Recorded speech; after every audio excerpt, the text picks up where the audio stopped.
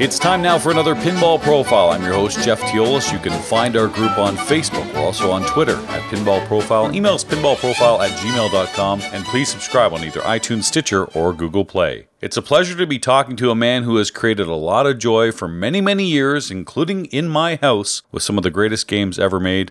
Joe Balser from American Pinball joins us right now. Hey, Joe, how are you? Hey, Jeff, doing great. How about yourself?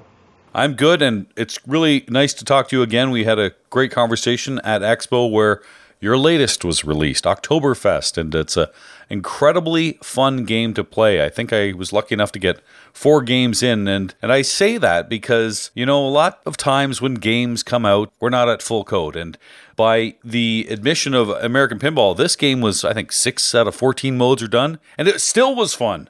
Well, there you go. Yeah, it definitely not a finished code. Is it 50% there? Yeah, I'll go with probably 50, 60% where Josh might be now since Expo. But it was pretty preliminary, but we had time to get a lot of modes done ahead of time.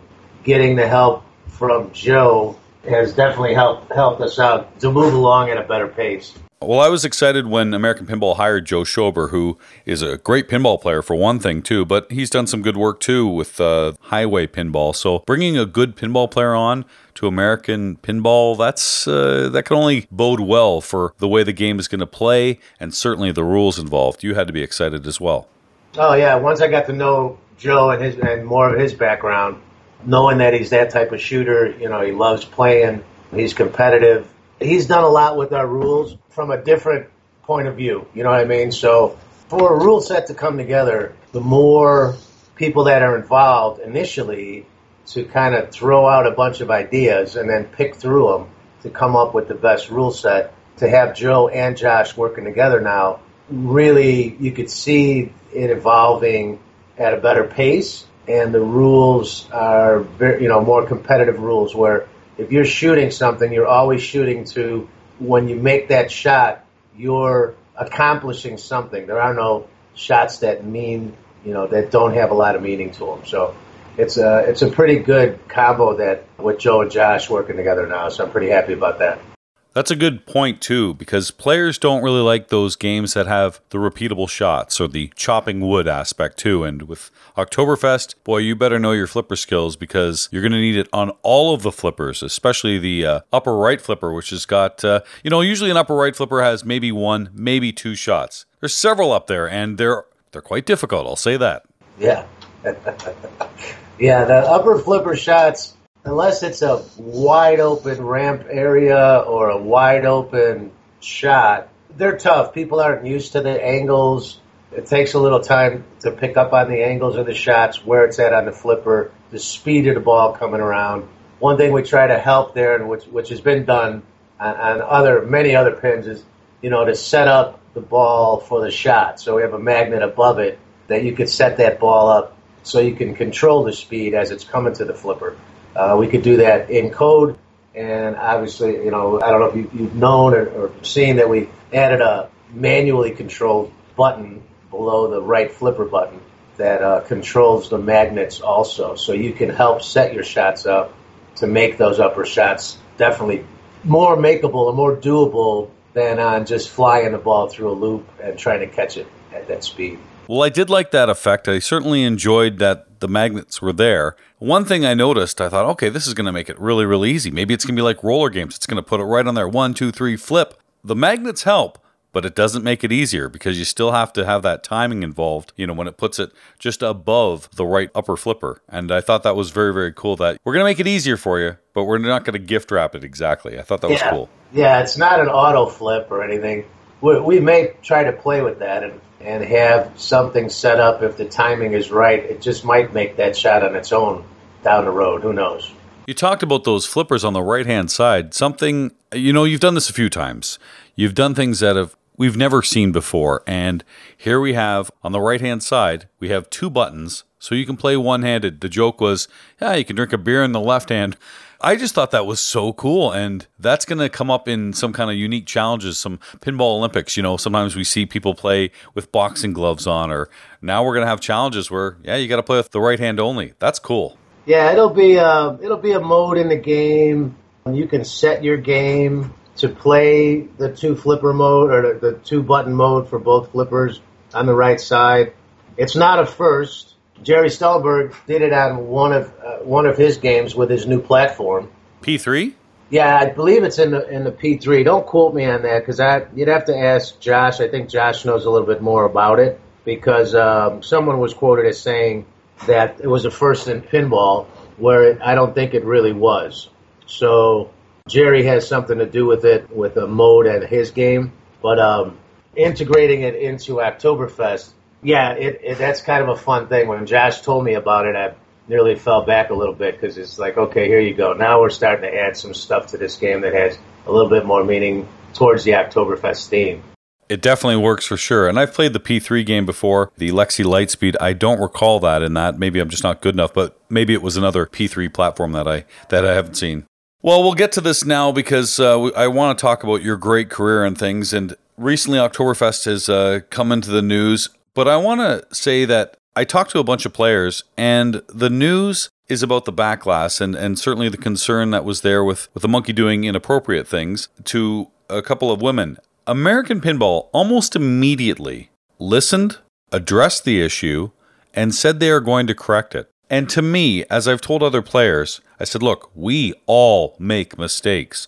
We all do things we wish we didn't do. The key in life is when you make a mistake, you own it immediately. And American Pinball has done that. And I think the feedback has been very positive that, wow, they listened to us. They're going to do something about this. And you know what? Let's forgive and move forward. And I got to say, I don't know what it was like in the office for you when this happened, because I'm sure it was upsetting. Here's your new baby that's come out and it's got a great buzz from Expo. And then this is a bit of a setback. But I hope you and everyone in American Pinball feel good that, you know what? We've owned it and we're moving forward. And I think we're going to be forgiven for this. Well, that's exactly what we hope for. You know, I was contacted early on before the storm basically hit by a couple women in the industry and said, Joe, what did you do here? And that weight got real heavy. And it wasn't as though we wanted to put something out that was offensive. It wasn't, as though we wanted to put something out that was degrading or any of those negative, any of the negative that was put out there because of it. But as soon as that came back to us, we made a decision to stop it in its tracks. So the artwork has been changed. We're going through our art on the playfield, and we're just making it right. You know, there's a shift that needs to happen. Change happens, and change is good. And in our world today, this change is big, and it's a change that is good for society. It's good for the American people. It's good for the world. We need to watch what we're doing. You know, pinball has been a little lenient over the years, not even a little, but that's not the pinball that we design these days. So, you know, our art packages we will take into consideration that first and foremost.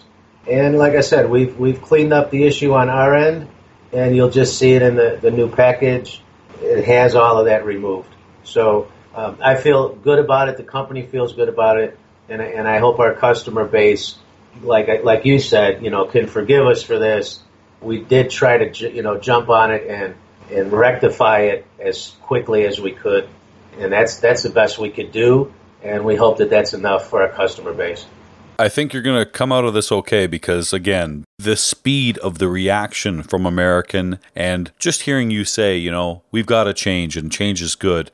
I think a lot of people are going to really be excited by this machine and what moves forward with American Pinball. So good on you and the company for that. The game itself, we want to talk about how this thing shoots. I'm looking forward to playing it again. So I guess the question is production. When do we expect to see these out in the public, at the arcades, in our homes? Is there a target date we're looking at right now?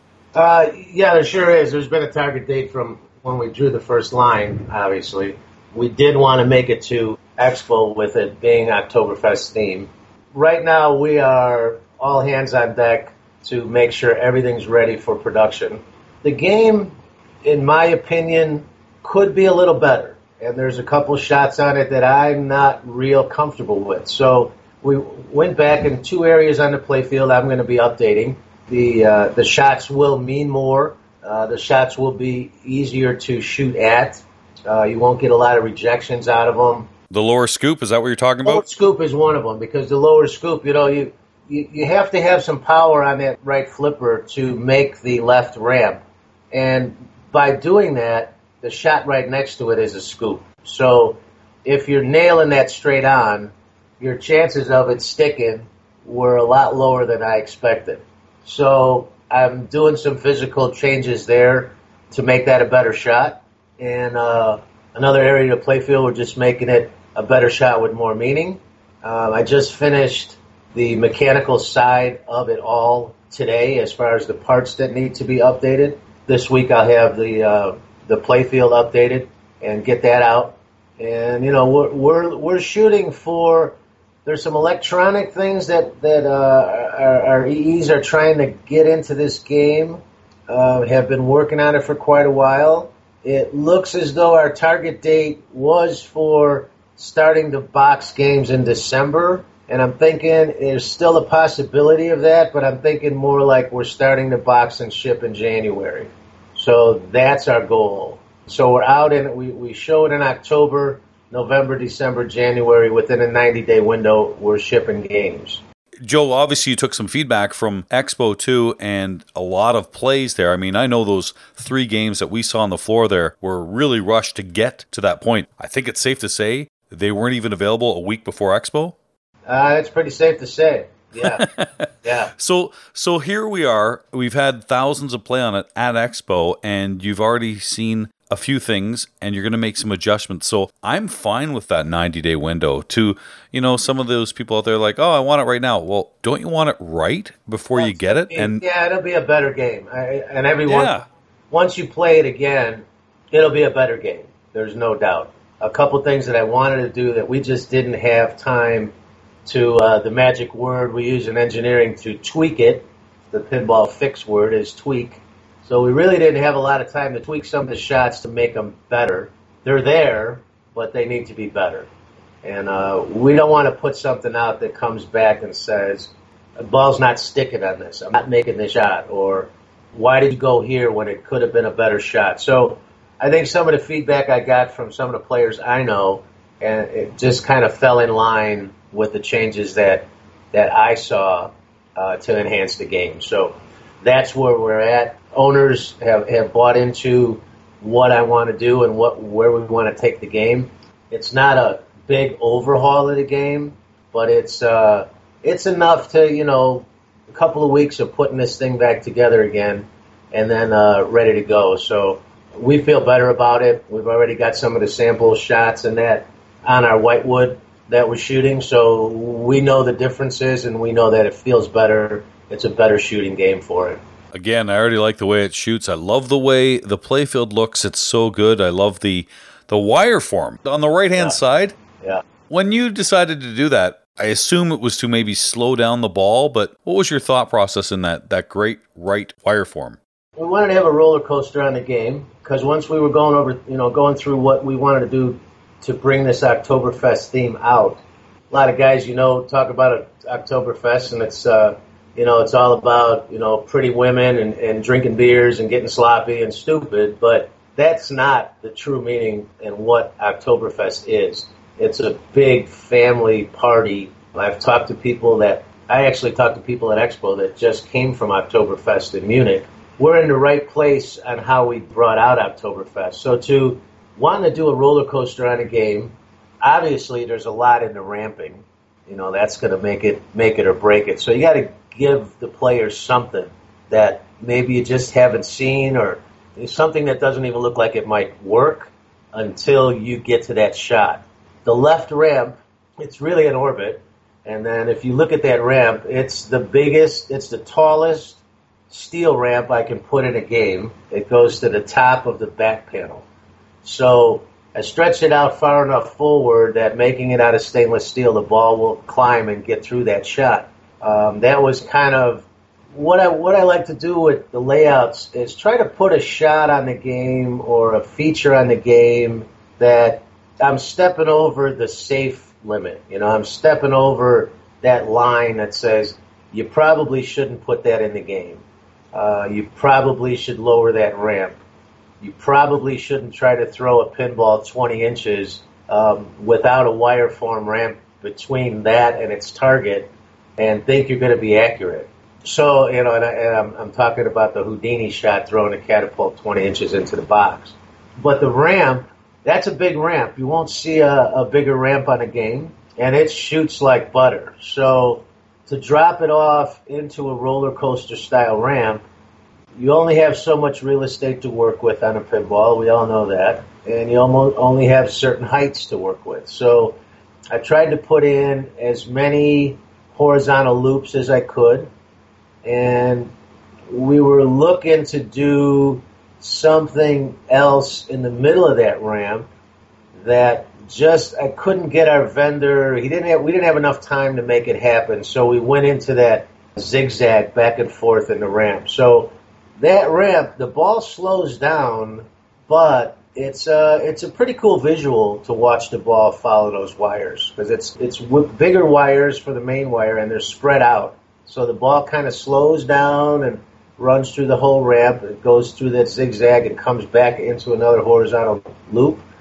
And it just felt really good. And when the vendor came in with the first one and we mounted it and it worked, there was a lot of fist pumps going on at that point. So at least we knew we were going in the right direction. Definitely fun, definitely rewarding.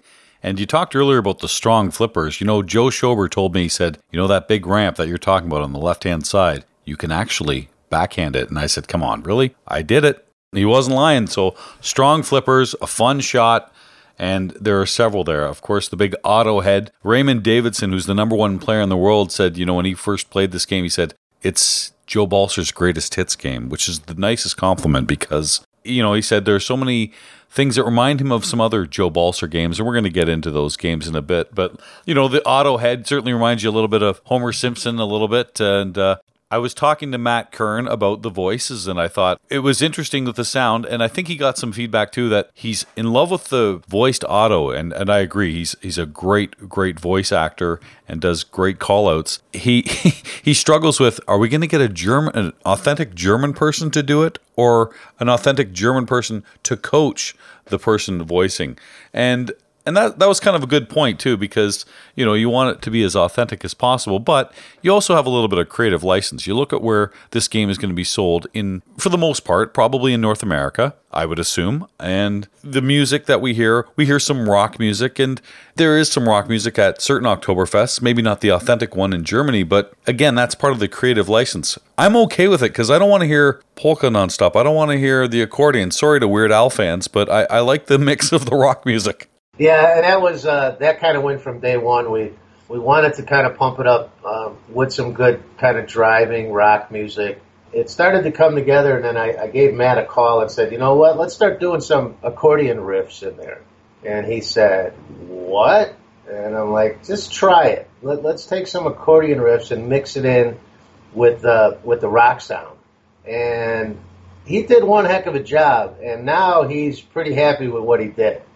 So, some of the diehard Oktoberfest people that were talking to me at the show, or some emails that I've gotten, that it's not as authentic as it should be, and we get that, but like you said, we do have the traditional sounds and music in there when you get into certain modes, but we're going to have, for multi-ball, we're going to have more of a driving rock sound to it.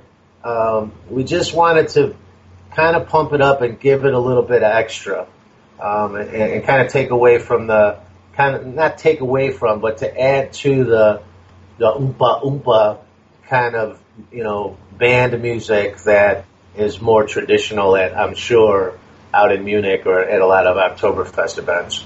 Fine by me. I certainly enjoyed the sounds of the game, and as we've said, the playing of the game. How many stand-ups do you have on this game? Oh, boy, the stand-ups are... It's over 20. Yeah, because you have Oktoberfest, and then we have Prost. So Prost is 16, You got 17, 8. There's probably, yeah, there's in the 20s. I'm not exactly, I mean, I should have been prepared for that question. My point is, stand-ups seem to be almost a Joe Balser signature. Is that safe to say? I look at Wizard of Oz. There's over 20 there. A few of your games have a lot, and I'm fine with it. I just that's one way to quickly say, oh, that's a Balser game. Yeah, I don't know if that's. I think it's inherent to the designs. Starship Troopers had drop targets.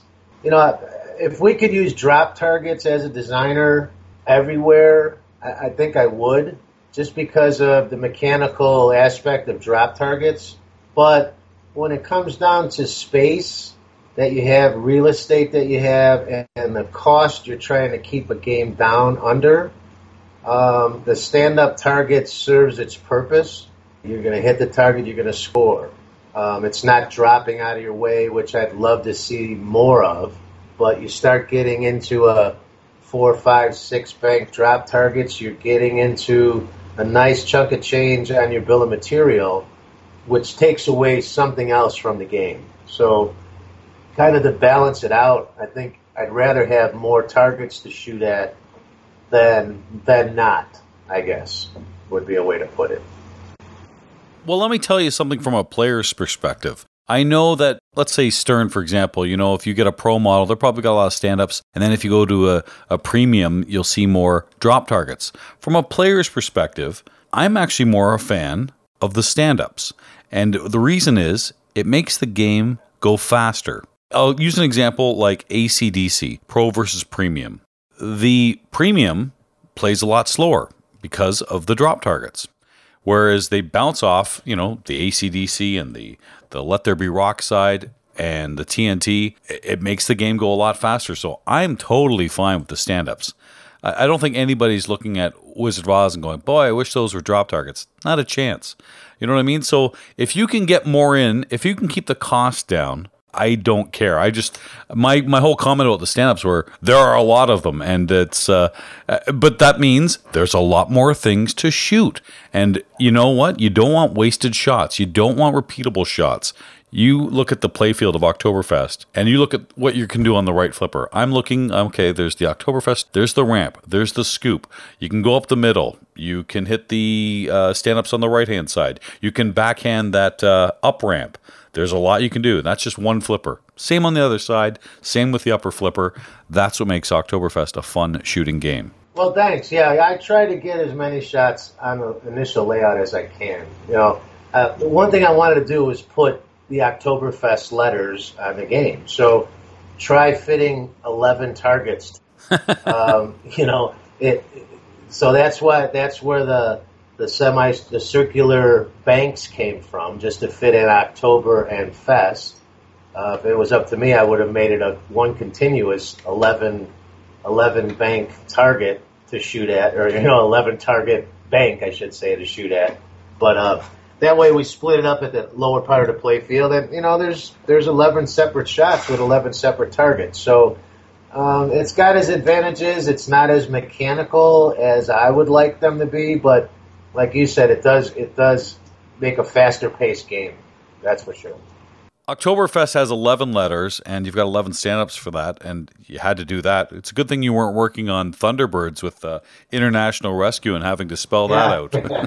Exactly. That'd be a bigger bank. It doesn't matter. This is a fun game, and I want to talk about some of your other games, too, and how you got started into pinball, which was really with Richie Rich. You made one game for Aaron Spelling. Right. And that was just a remake or a kind of a retread of another game.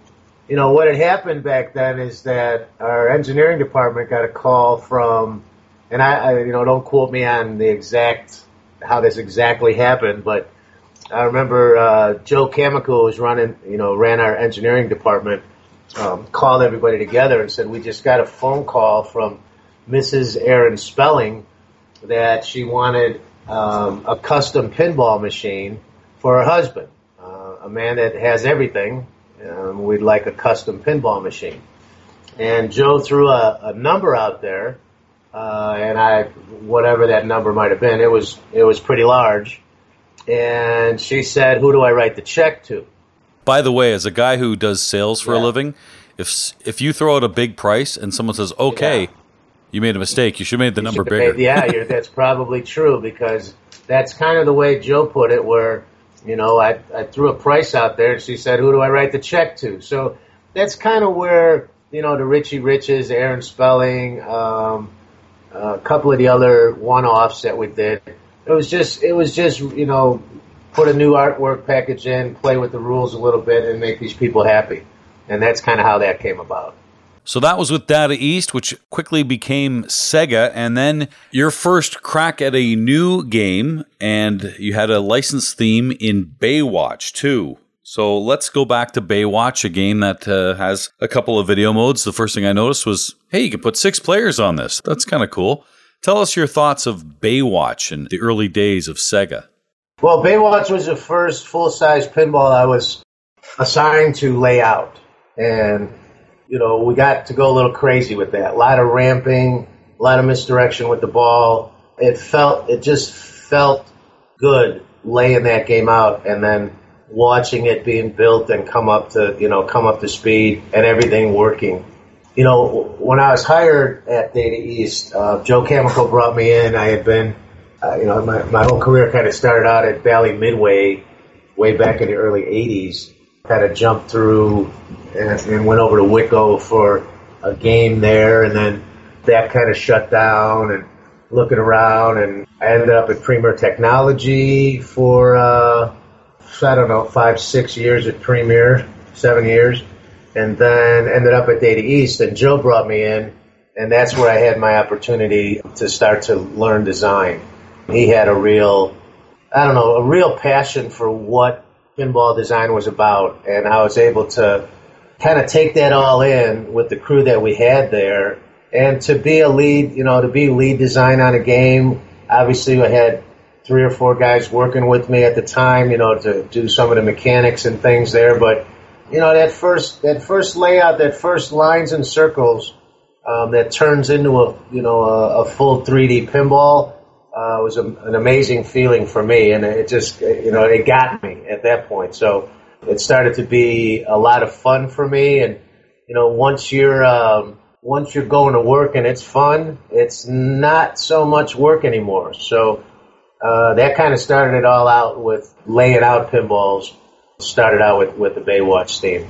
And it's got to make you feel good that your first baby, as far as people are concerned and as far as voting matters on something like Pinside, still in the top 100. So your first game out of all the games made is still received very, very well. And I enjoyed the game. I find the shark flipper difficult. I can't nail that thing. I should probably just let it do it by itself. But that was unique. What was your thought behind that kind of almost reverse thing flipper?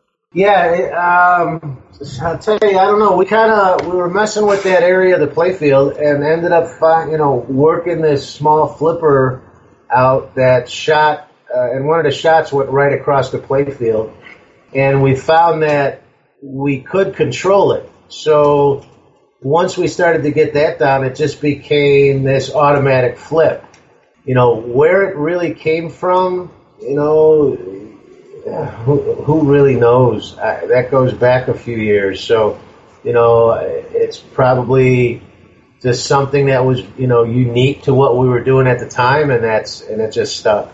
Let's go on to the next game. And, if you've ever played Hyperball, you go, wow, that's a lot of balls. But they're little balls. Well, you've got big balls, and you've got a lot of them. Apollo 13. Joe, you wanted to be the big guy on campus with that crazy multi-ball, didn't you? Tell us about that game you made along with John Borg and, again, Joe Kamenkow. Right. Amazing to be able to stage that many pinballs and control it. That was the main issue with the game, was how do we load and reload pinballs so programming, so that, who's coding the game knows where those balls are at all times. So when we came up with the 8-ball trough up in the left corner, and we had 5 down in the main trough, it was a matter of how to get them there without, interrupting gameplay to try to load. And by going up over the top of the shooter lane and back around, and then having basically a diverter at the top of the playfield that would either load the balls into the 8-ball trough or let the balls go back into play at the top lanes. Once we got that down and it was consistent, then it was off to the races. We can make this happen. When we went out on test with that game, you kind of get real cozy with a pinball, working it through all of its stages, getting it to shoot, making your tweaks, making things better. And then you're finally ready to go out on test. And we brought Apollo to one of the arcades that we were working with as a test location. And, I'll never forget, we were sitting there, we put the game up, and this woman and her son walked up to the game to play it while I was there. And we had set it where the 13-ball multi-ball was just one shot away on the next ball in the next game.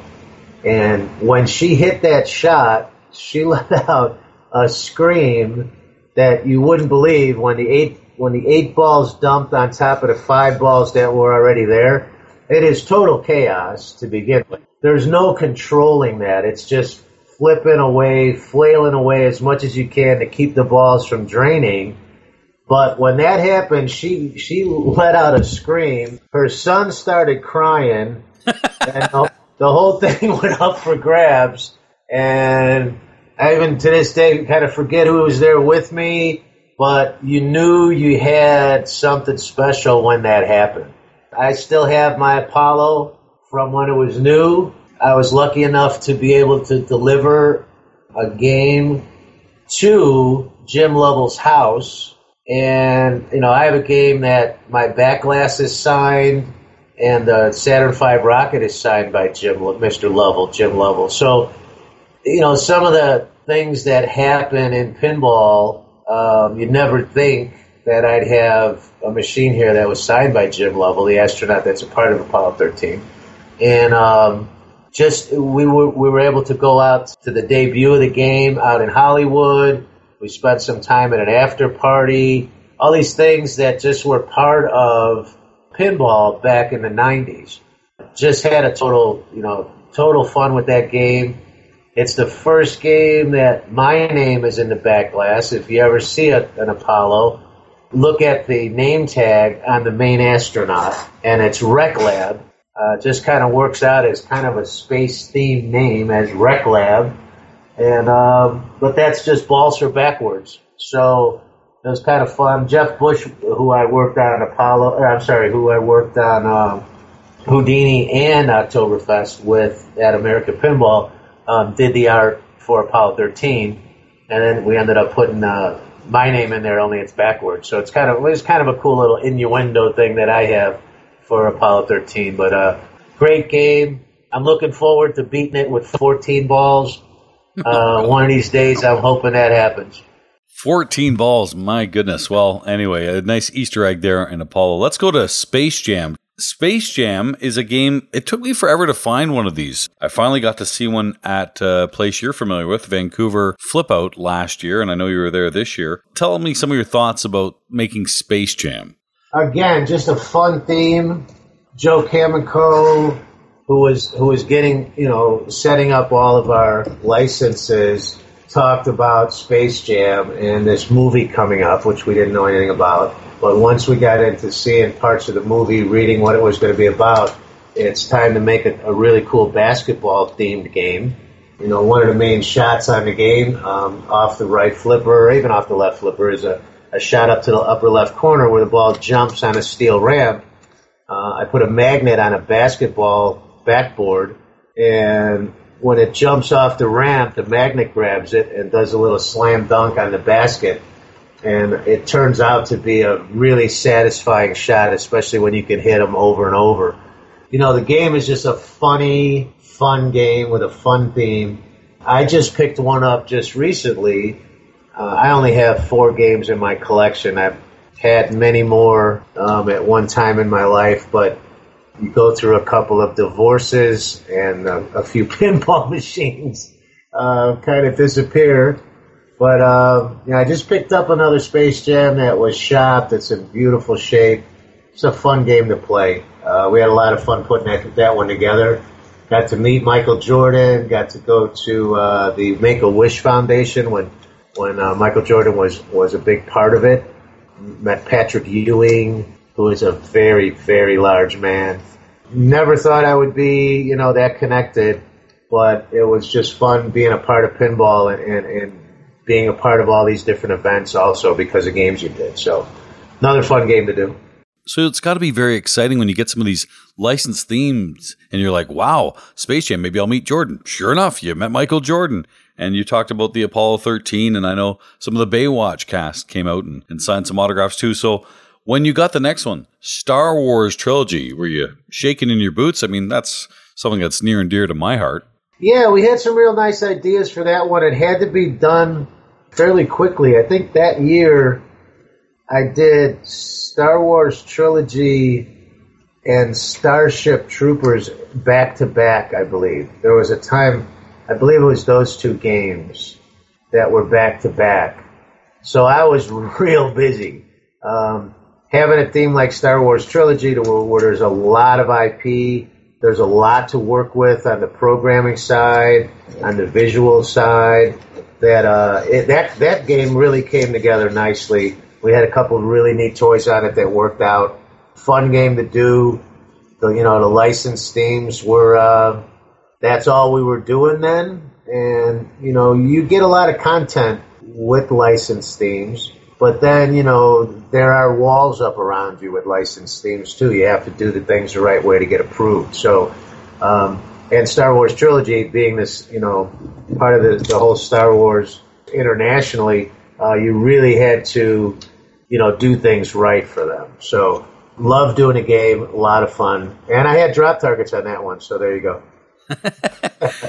Hey, Joe, we've heard some of the people talk about the current Star Wars game from Stern and some of the difficulties with the artwork and what can be done and what can't be done. Was that what it was like back when your Star Wars trilogy was made, or was it a lot easier than what you've heard? No, it went with the theme. It went with whatever that license might be. There could be one or two actors in there that become really picky about their likenesses. There could be, aspects within the movie that the art that's done has to be spot on. And if it doesn't look right, or it's not scaled right, or it's not fitting that area right, meaning it's too big or it's too small, you'll hear everything.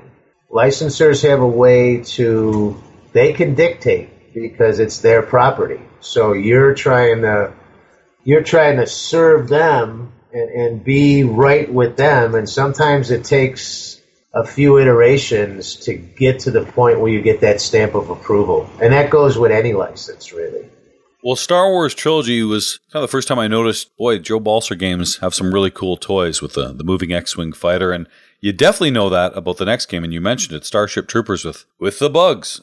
Toys are pretty important to you, aren't they? Yeah, and at the time, toys... The one thing we didn't have to do a lot of custom toys.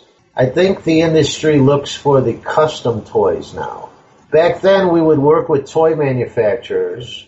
We would get catalogs or samples of everything that was coming out for Starship Troopers, or everything that was coming out for Star Wars, for the next Star Wars movie, or for Space Jam, or whatever. So we would have a relationship with the toy manufacturers, and we would get all these samples to try to adapt them to the game. Starship Troopers is a real good example of that, because there are a lot of toys on there, but those were not toys that we didn't sculpt. They weren't custom. They weren't custom made. We bought them in bulk, and we fit them to mechanisms. But on Starship Troopers, it was a lot of ready-made toys that we built into the game. Let's just put it that way.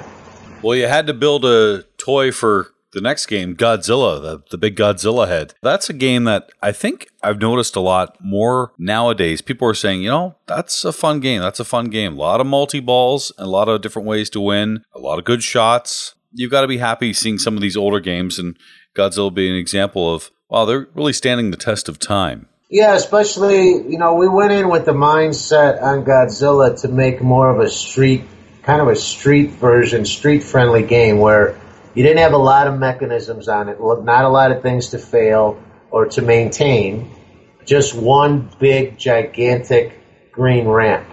And it turned out to be a pretty good shooting game. I do get a lot of good comments on Godzilla, and here we are 20 years later, that people do enjoy shooting Godzilla. It was made more for a downsized game, even though it looks loaded because of the big Godzilla head and the hand coming out of the back box or the back panel. It's really just one big gigantic green ramp that takes up a lot of the space as you look at the game. But when you flip that game open, there's not a lot going on. You know what I mean? So it was made for a different market, but the movie didn't do all that great. So the game, and I won't say that it's because of the movie, but a lot of times, the game doesn't do the numbers you thought it would because the movie didn't do the numbers you thought it would. So that might be a good example of that. Yeah, I guess if you've got something that's unknown with a movie like Starship Troopers, you really are hoping the box office, the critics, everything go well. With something like Star Wars, you already know the success of that. So when you worked on South Park was still kind of pretty new back in 1999 when that game came out. But that game was so popular in the remaining arcades that were around in 99, that really hurt other companies. I've heard other people talk about how South Park was the death of maybe some other games, some other companies. Yeah, it came out in 99. We had a blast putting it together. There's parts of the game that, are just right over that line. It's the first and more than likely the last game that has a talking poop on the playfield with Mr. Hanky popping out of a toilet and also Mr. Hanky on the playfield. It was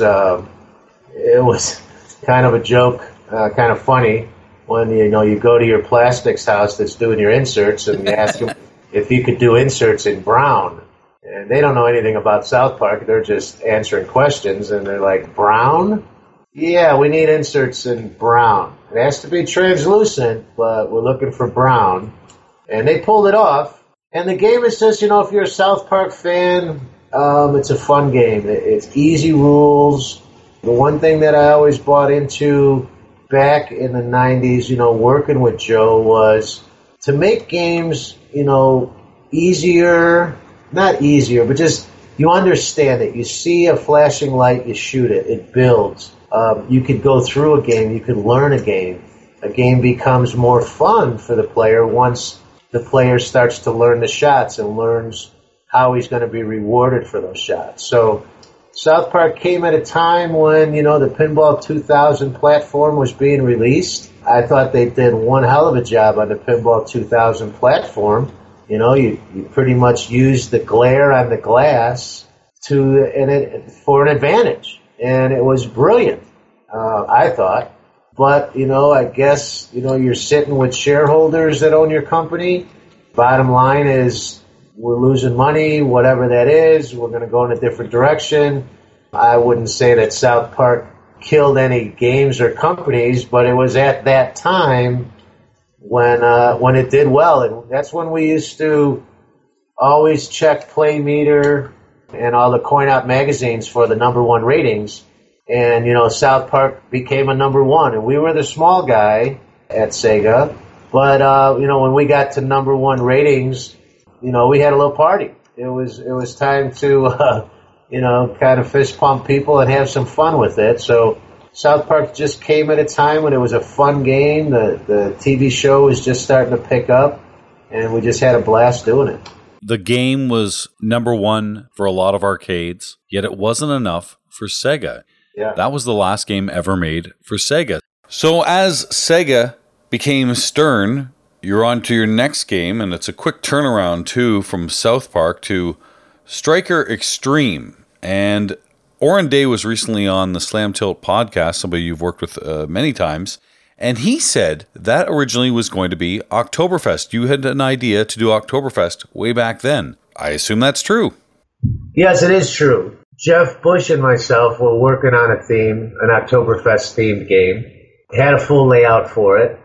And as I was showing the game and the ideas behind it, Gary Stern came back and said that we really needed a soccer game. What can we do with this to save it and make it happen as a soccer-themed game? So, like Oktoberfest that I just did with API, although I've flipped design, I've added things, changed things, but the basic idea, if you think about Striker Extreme, what a goalie is on Striker Extreme, that's where the bartender lived. And you'd knock down the bar in front of them to get to the bartender. It was done with a drop target bank, rollover drop target bank. And then that just evolved into Striker Extreme. One of the things about an Oktoberfest themed game that we would hear is, how do you sell Oktoberfest in June? Or pick a calendar date outside of October. So it made me think about it, okay, well, all we want to do is theme this thing as a party type of pinball machine. So that's why we kind of taglined Oktoberfest with our new one as Pinball on Tap. But yes, it did start out as an Oktoberfest themed game, but, it evolved into Striker Extreme. The bartender turned into a goalie, and everything else kind of fell in place. John Norris had resigned from Stern, and you took over High Roller Casino, one of Bruce Nightingale's favorite games. What was that like? You've done it since taking over from someone else. What's it like doing that when you've got another design there? What did you have to do, and how difficult was that? Well, when John had left, the game was slated as one of the next games up in production. And when we looked at it in engineering, there were some issues with the layout mechanically, just kind of the way the ball flowed, the way things were working on the initial layout, that we saw some issues as a group and said, you know what, let's keep the design and let's just start it from the bottom up and let's clean it up for production. So that's pretty much what my job was. I worked on the slot machine, did the mechanics on that. So there was some parts of it that I was actually involved with while John was still with us. But then when he moved on, I just kind of got appointed, hey, let's get this thing ready for production. That's kind of how that came together. So I can't really, take credit for that as being my layout. It was one that was handed to me. Let's clean this thing up and get it ready for production. You did NFL, which was really the same layout as Striker Extreme. So the next kind of original layout is, Joe, my favorite game I've ever owned, and it will never, ever, ever leave my house unless I'm moving with it. The Simpsons Pinball Party. This is a game, and we were talking about this at Expo because you and Keith Johnson were there, and the three of us were talking about this classic game that has all kinds of great toys. It has amazing callouts. It's a licensed theme that I'm guessing was easy to work with because of those great callouts and just the great package that it is. What was it like working with the Fox team for the Simpsons Pinball Party? We really spent a good amount of time on trying to get the elements right. To have the couch, to have the beginning of every episode where you go into the house and you end up on the couch. To have Itchy and Scratchy in there, to have the Quickie Mart, to have, you just keep going on. Obviously, Homer had to be in there. Obviously, you had to have, the Simpsons characters. You tried to get as many into the game as you could. Fun game to put together. Obviously, had a great time doing it just because of the theme. I wasn't a big Simpsons follower, Simpsons fan with the TV show, but once I got into watching episodes, Keith Johnson is just a huge Simpsons guy. He had a lot that he wanted to put into the game, There were elements of the first Simpsons pinball that we still wanted to try to put into the follow-up to it, as far as the Simpsons Pinball Party went. We just had a lot, the stacks from the nuclear reactors on the Pops. Things just bring back a little bit of what was then and what is now. Just a blast to do. I had the game, I would say it was 90+%, 95% done when I decided to move on. Went out and started a company that was still in coin-op, and kind of walked away from pinball for a little while. They changed a few things on there, but the ultimate design is identical from when I left. There's a couple of elements in the game changed. I think there was a few cost prohibitive things that I had put in there that they kind of pulled out and went to some standards just to bring it in under cost. But one of my favorite games I ever got to put together. Great. And one of the games that a good game when you shoot the whitewood and it's fun. That's a big tell from the design side, is when you have no art, no sounds, no light shows. You're just shooting the ball around on a whitewood. And I just felt it, and so did a lot of guys in engineering, that this was going to be a good one. We had it down in the whitewood. It felt good. The first time we put it together, and it just got better from there. Keith did an outstanding job. It's, it's top 1 or 2 on his list of awesome games that he's done. But that thing is so deep and so much fun. It's a fun game. It's a really fun game to do that we did. The reverse flippers, my goodness, I know that's Keith's baby or whatever, but when that was pitched, first of all, were you there at the time when he pitched that? Yeah, I think that was in there then. I'm pretty sure. It was just wacky. You just go, what are you talking about? How is this supposed to work? But then you cross your arms, and all of a sudden it's natural. Your brain still working, but you got to cross your arms. And it was a very strange thing to happen, but that's when guys have a real passion for pinball, they'll come up with all kinds of things and make it a little different. It's so deep. I play it all the time. I've never come close to completing it. I can't even do Alien Invasion. Can't lock those 5 balls, but darn it all, I still try. And that's what makes me keep coming back to a great game like that. So, yeah, we had a 10-year void of no Joe Balser games. And then all of a sudden, Jersey Jack sets up, and they contact you to do this. You're back again with Keith Johnson on Wizard of Oz, which was revolutionary. I mean, look what that game has done to pinball today. The first LED display, still the best-selling JJP game, and again, great toys, which is kind of a Joe Balser staple. Tell us about making Wizard of Oz. Jack had been in touch with me, and I was one of the first hires to come over and start Jersey Jack Pinball with him. He had Wizard of Oz on his radar, and that's what he wanted to do. You could see the possibilities with a theme that way, and you bring the movie home and you watch it a few times and you get freaked out by the flying monkeys, and it brings back memories when you were a kid freaking out about the flying monkeys. But you could see all the great possibilities to make that happen. When we went to dinner one night, Jack and myself and a couple others that had been with the company at the time early on, and he said that he had a surprise for me that night.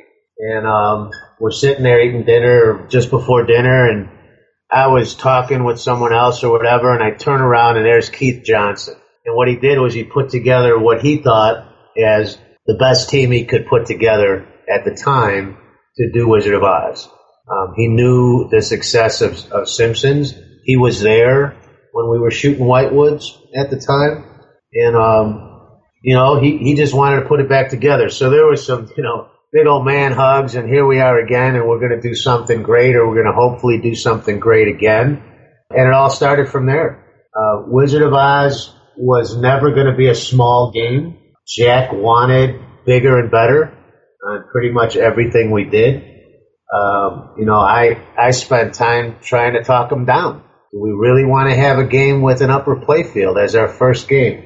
No, we want a game with 2 upper playfields. We really want a game We want to move ahead and we want to go to LED display. What's the biggest one we could fit? Okay, what about RGB LED lighting? Yeah, and let's put that in there. And how about RGB LED GIs? And there were no reins, you know what I mean? It was, can it be bigger? Make it bigger. Can it be better? Make it better. And it was unusual because as a startup, you're wanting to throw everything in the kitchen sink, but then you got to build it. And all the ripples across, the water, trying to get that game to the line, having issues going along the way. Again, it's a startup. You're trying to build one of the bigger games that have been built. It took longer than expected. The game has done extremely well for him. He comes out with different versions of it, and it's a beautiful game. I think, as a startup, we probably could have came out with an LCD LED display, and we could have been done with it for the first one. But, wanted bigger and better. So that's how that game became that big. And because of that, that's why it's still being built today. As themed a little different, but they're still taking orders, and Wizard of Oz is still moving for JJP. 5 years later, They're still making that game, and it is still being sought after by so many different people. You said they threw everything in there, and I didn't know if you originally wanted it to be a wide body or just the regular size. I wasn't sure. I was all for wide body. I really was. Is that the case with all of your games? If you had a choice, it would be wide body? If I had a choice, I really believe that, because yes, I would. And the reason being, you have a little more real estate. You're going to get a couple of more lanes out of the game. You know what I mean? It gives you more room to work with. As a designer laying out, you have X amount of square inches to work with on a standard, and you go from 20 and a quarter to 23. So it doesn't sound like much, right? You're picking up, 20 and a quarter to 23, so 2 3/4 inches, 1 3/8 inches on a side, really. But that's another lane. You can make a few more things happen, and I like it. At API, we didn't go that way. There's always a possibility of us doing a wide body layout. I will never say we won't, but that I thought would become the standard, and that's what we talked about at JJP. As we would make the wide body, the 23-inch wide playfield, our standard, and we did that, moving forward with a Hobbit layout, and you could tell, the difference between the two games. But when you get the trolls, popping up and down in the bigger area of the playfield, that looks like there's nothing there, but once they're playing, I mean, that game loads up pretty quick, and there's a lot to shoot for. So as a designer, as a mechanical guy, I like more real estate, but, there's a lot of naysayers out there on wide bodies too. So who knows? It's personal preference, I guess.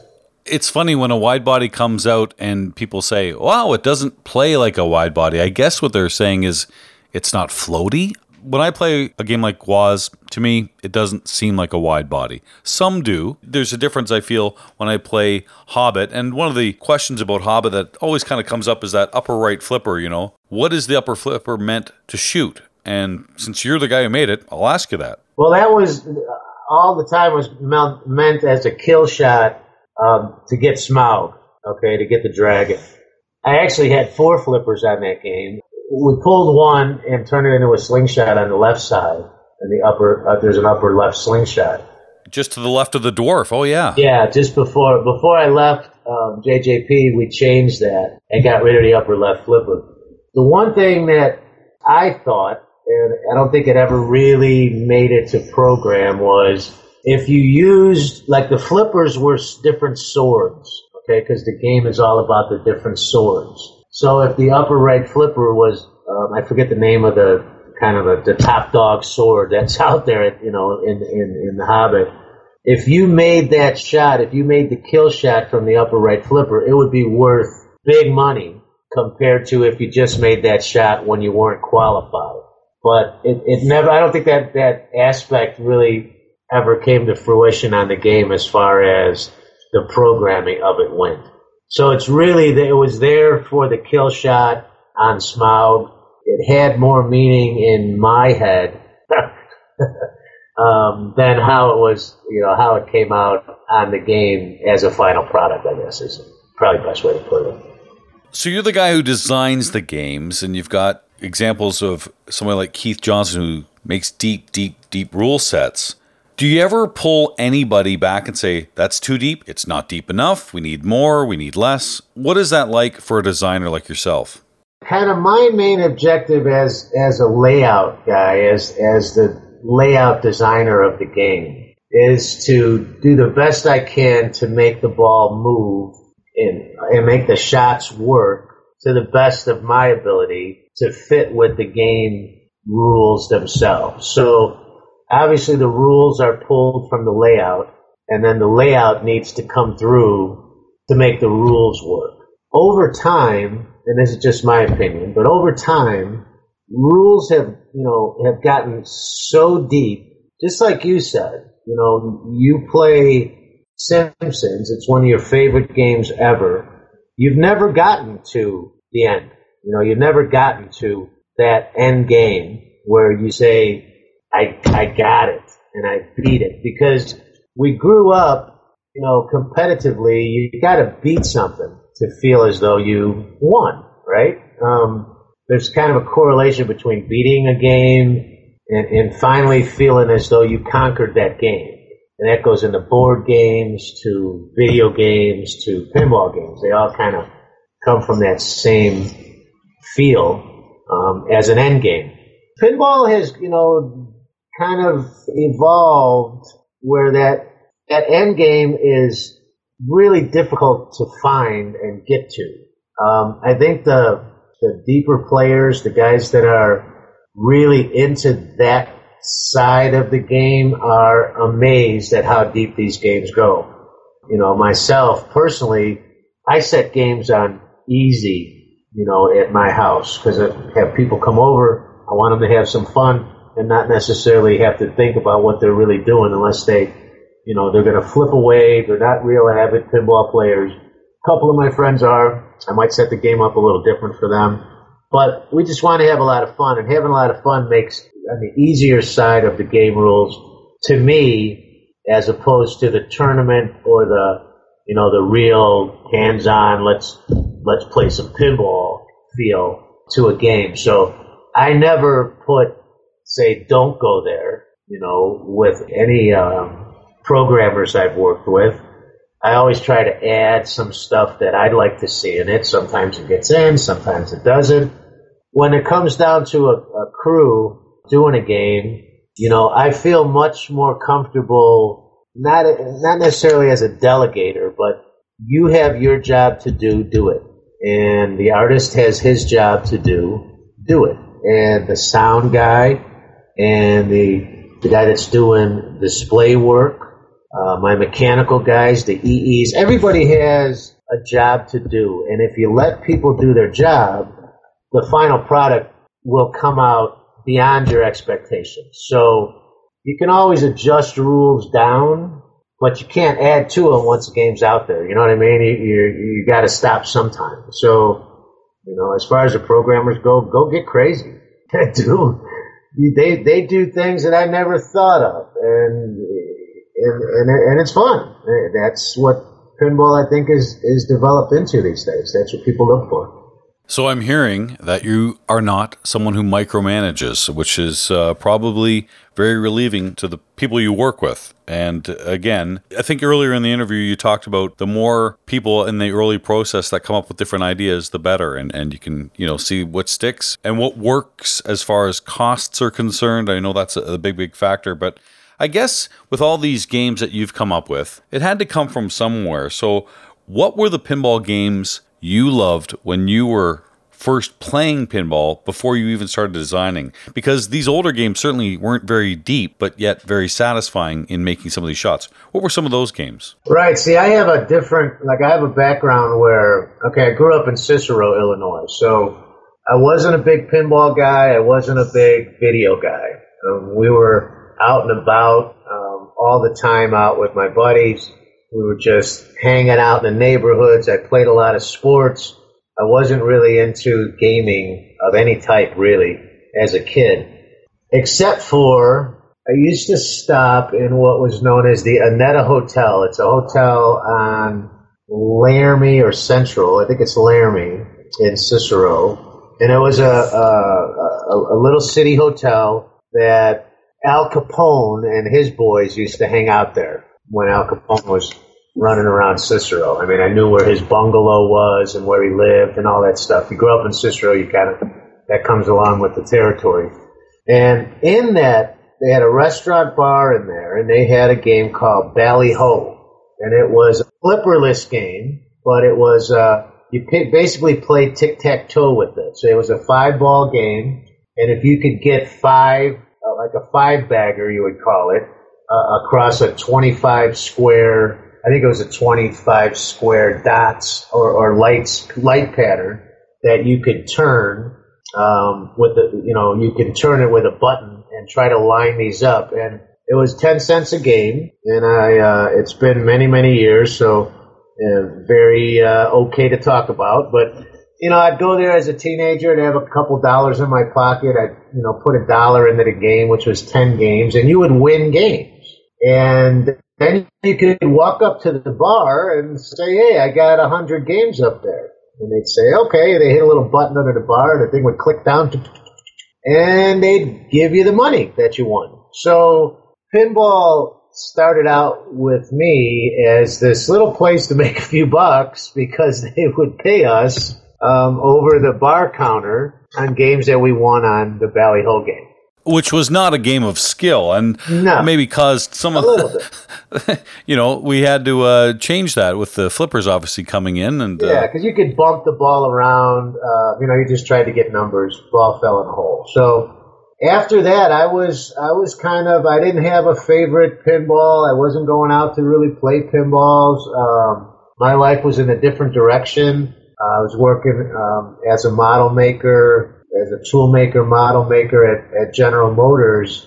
When I turned 19, found a job there, went into being a setup man there, and I was laid off and called back several times. And one of my customers, I was working as an auto mechanic part-time, one of my customers had said he had his nephew was looking for guys that work in a tool room. Said, "I want you to go see him. Probably get you a job." So he sends me out to this Midway Manufacturing in Franklin Park. And it's this big white building. And it has a Pac-Man out front, waka, waka, waka, waka, waka, going across on this lit sign. It's home of Pac-Man.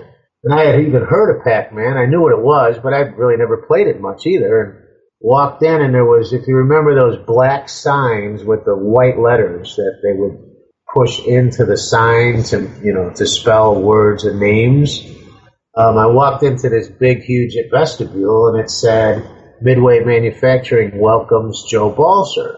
And I nearly fell down when I saw it, and I walked up to the lady behind the desk there, and I said, "I'm Joe Balser?" She goes, "Oh, Mr. Balser, have a seat." And out comes this guy, Kenny Otteson, and Kenny says, "Come on, I'll show you my tool room." And as we're walking there are literally video monitors stacked to the ceiling everywhere you could see. They were running Pac-Man games, and out on the floor was 8-Ball Deluxe, and they were sort of making pinballs and Pac-Man on the same building. Brought me into the tool room that you could eat off the floor, the cleanest tool room I probably had ever worked in, and he hired me. Next thing, I'm working there for a year or so, and they're looking for a guy to work with engineering for the pinball line. And there was a game, it was a video pin game called Granny and the Gators. I know it. It's done by a designer from back then, Claude Fernandez. So I met Claude, and I did the fixtures, the line fixtures, and the punch fixture to do the playfield for Granny and the Gators. So that was kind of my first in on pinball, and I was doing fixtures for production for Granny and the Gators, which didn't run very many. And then X's and O's was the next one. And from there, I just got a bug about pinball. I'd go in the lab, I'd shoot pinball every day. Worked on games like Spy Hunter, Black Pyramid, Kings of Steel. 8-Ball Deluxe was on the line when I started, and I think when I left they had like an 8-Ball Champ on the line. But then there was massive layoffs, and I was laid off from Bally. And, luckily got a job at Wicco after that, working on a game called Aftor. But my time at Bally, so 82, so I was 23 years old. That's when I got the bug for pinball because I was working with it.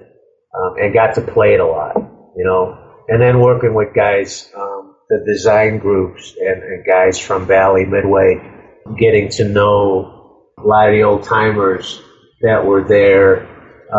It just became a part of me. I was shooting it every day. I didn't have to go out and put my money in pinball. I was working for a pinball company.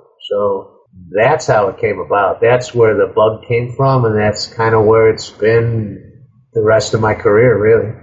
Today you are everything with American Pinball. It started with Houdini, and that's a game that you had to take over another layout too from John Papaduke. And really, it was changed quite a bit. I know you and I were talking about it at Expo. That was a quick turnaround. You've done quick turnarounds before, but this was a very, very quick turnaround, and you did it. I don't know how you did, but you did it. Yeah, it was.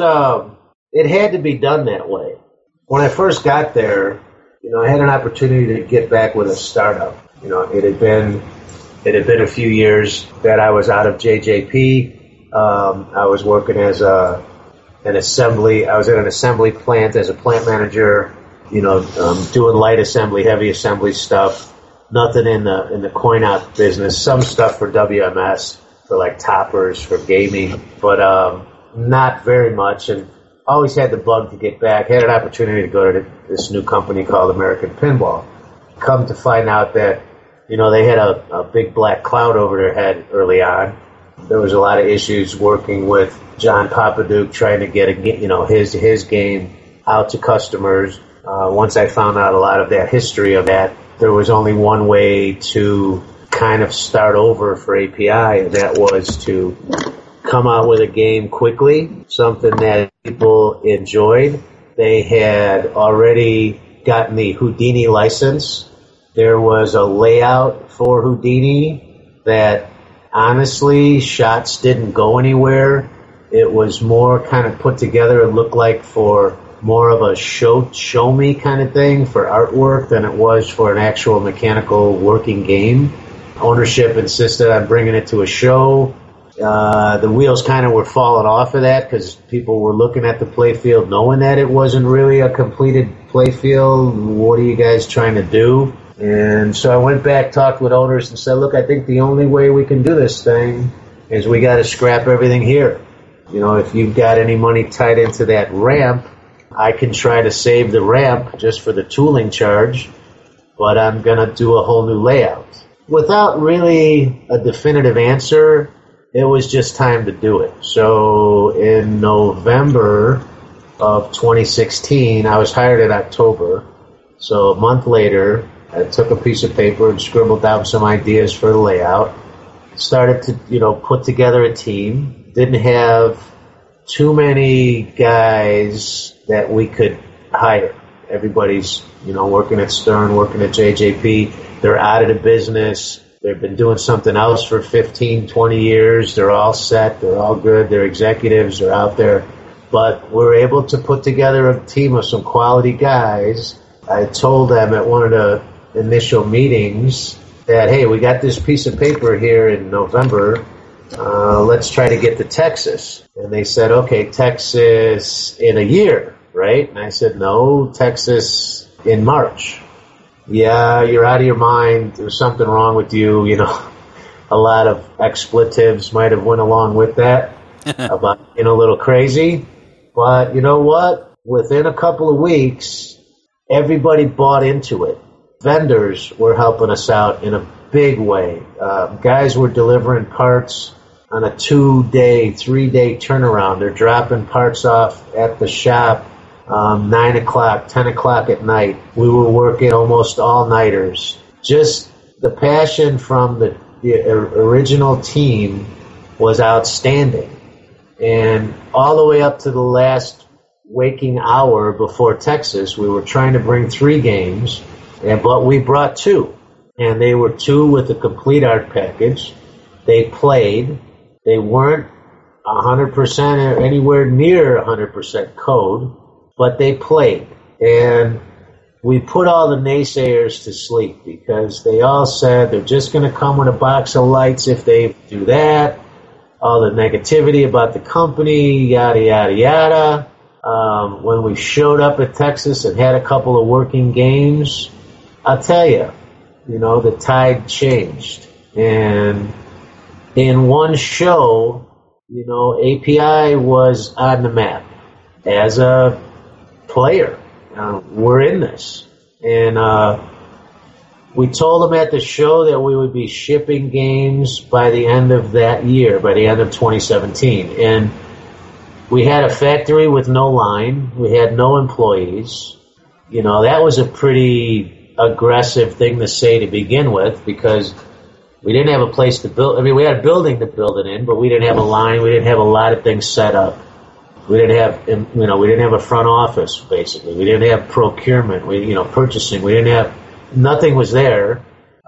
We had seen over the last few years before that, companies taking 2 to 3 to 4 or 5 years to get that game to market. And we told the customer base we'd be shipping games by the end of 2017. We said whatever we said, we would do. And we boxed 3 games on December 30th, 2017. So we didn't stretch the truth. We just said what we were going to do, and we did it. A lot of work, a lot of hard work, a lot of hours, a lot of stress on yourself personally, your family members, everybody's involved. But we pulled it off. It took a few more months after that, a couple more months, to really get the line up and running and building quality games.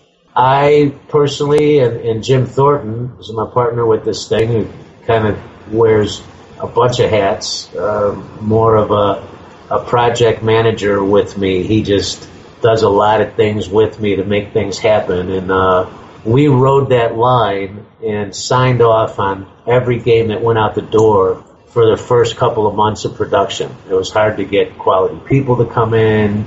I mean, you could imagine. There's a lot going on. So we signed off on a lot of the initial games, which turned out to be a plus for us because those games went out and they worked. That's pretty much the story of how that happened. We had to do what we had to do in that time frame, or I think the API thing may have just, blew away in the wind. We had to make a splash. We had to do it in a short amount of time, and that's what we pulled off. I was hoping the game was going to do a lot better than it did. That's our first one. There's been a few issues with it that we've tried to address as quickly as possible. We try to take care of our customer base and not BS them, and just be a friendlier company to our distributors and to our customer base. And we started out with that mantra. That's who we wanted to be.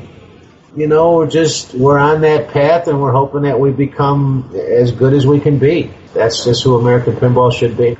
The game is out. It looks beautiful. Houdini had a pretty good following there at Expo. There were several games there in the American Pinball section.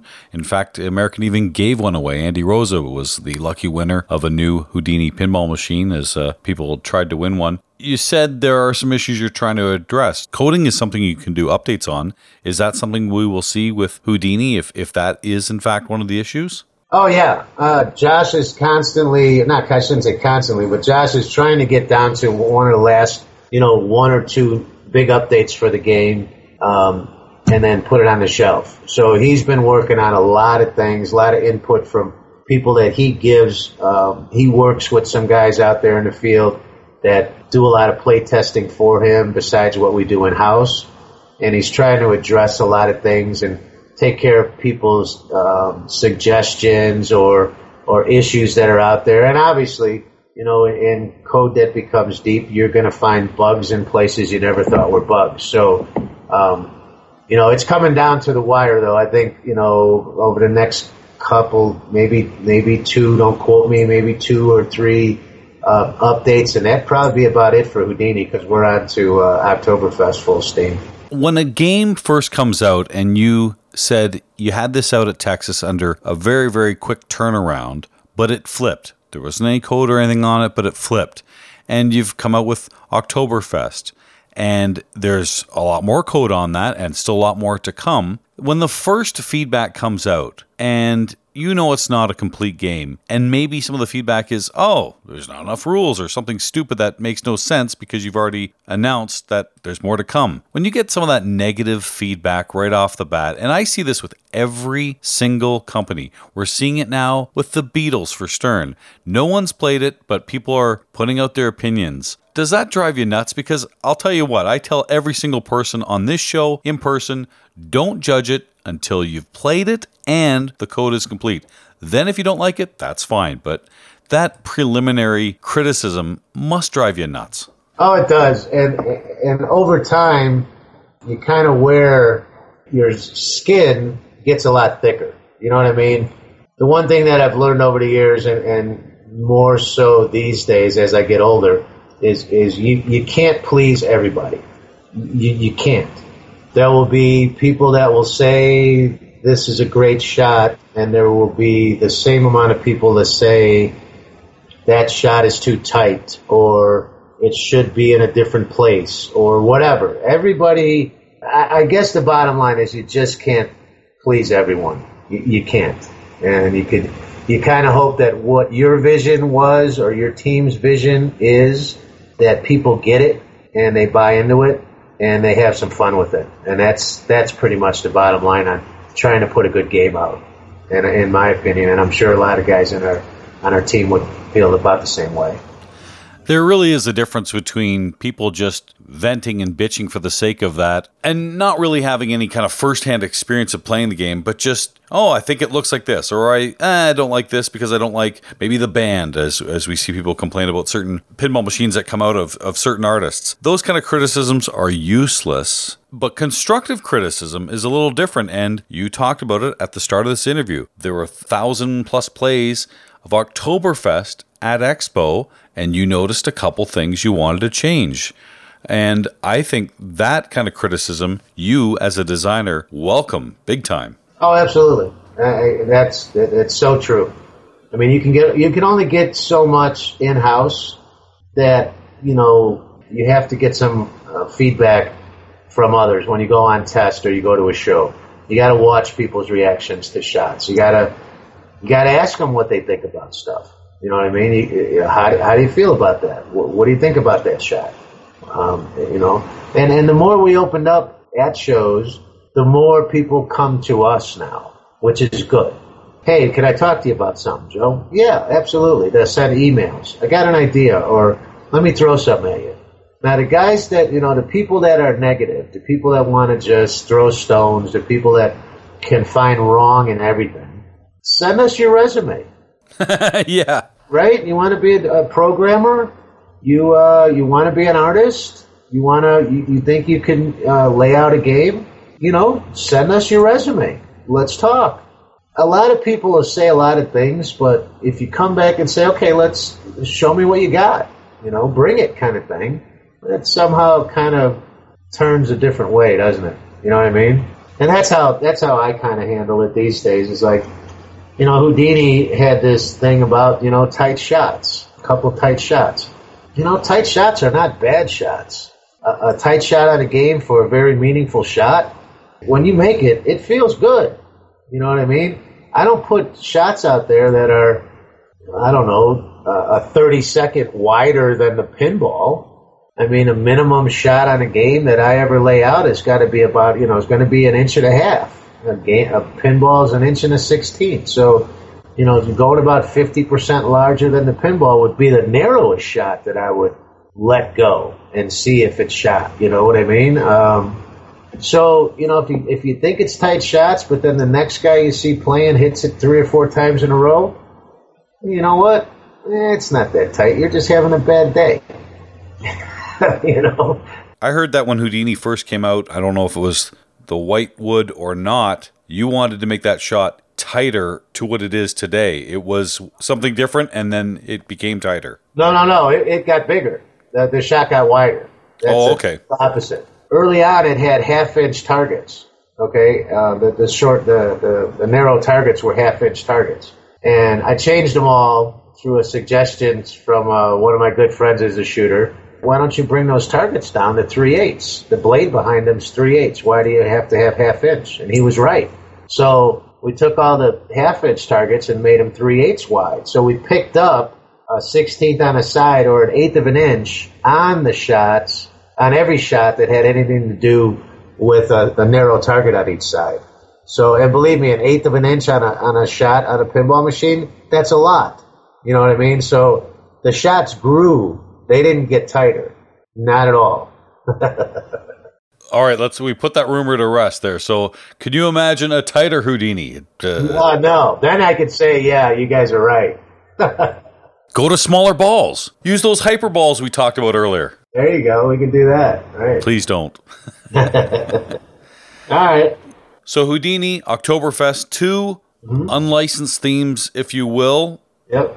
Easier to work in this atmosphere with a blank canvas and not having the restrictions of the license holders. What do you think? Yes.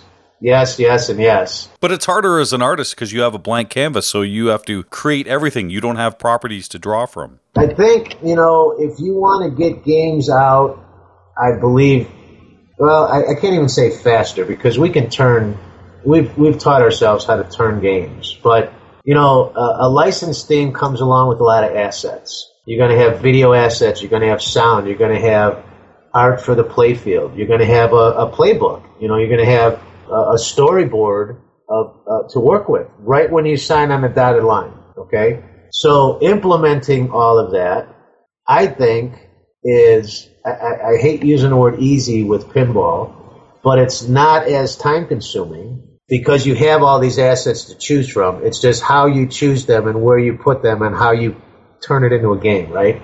So the non-licensed theme, like you said, it's a blank canvas.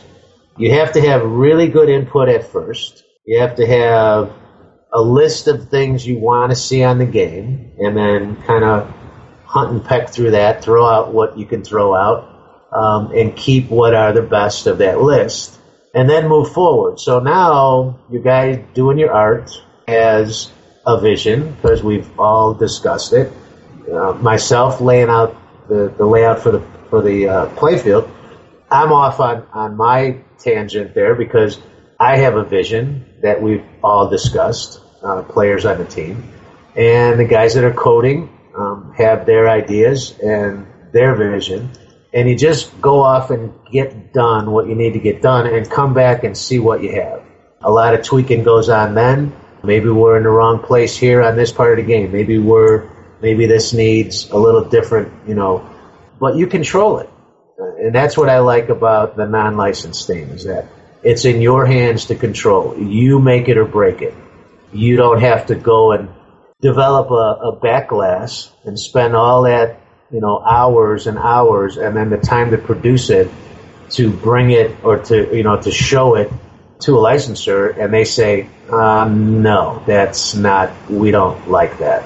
Or, you know what I mean? So the bottom line is with yourself, and if you make good decisions throughout the process of getting to that first built game, it's a really proud, really good feeling when it all does come together and it's all designed in-house, it's all put together in-house, and there's nobody watching over you but your own crew or your own team.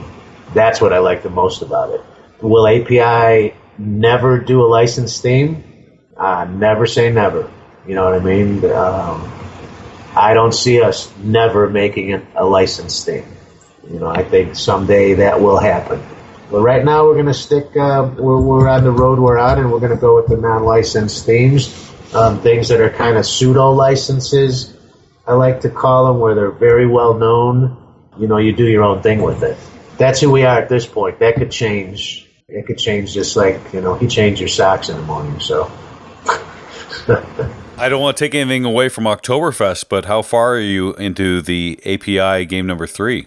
Game number 3, we got 2 different directions we want to go. We just got to make a decision on turning right or turning left.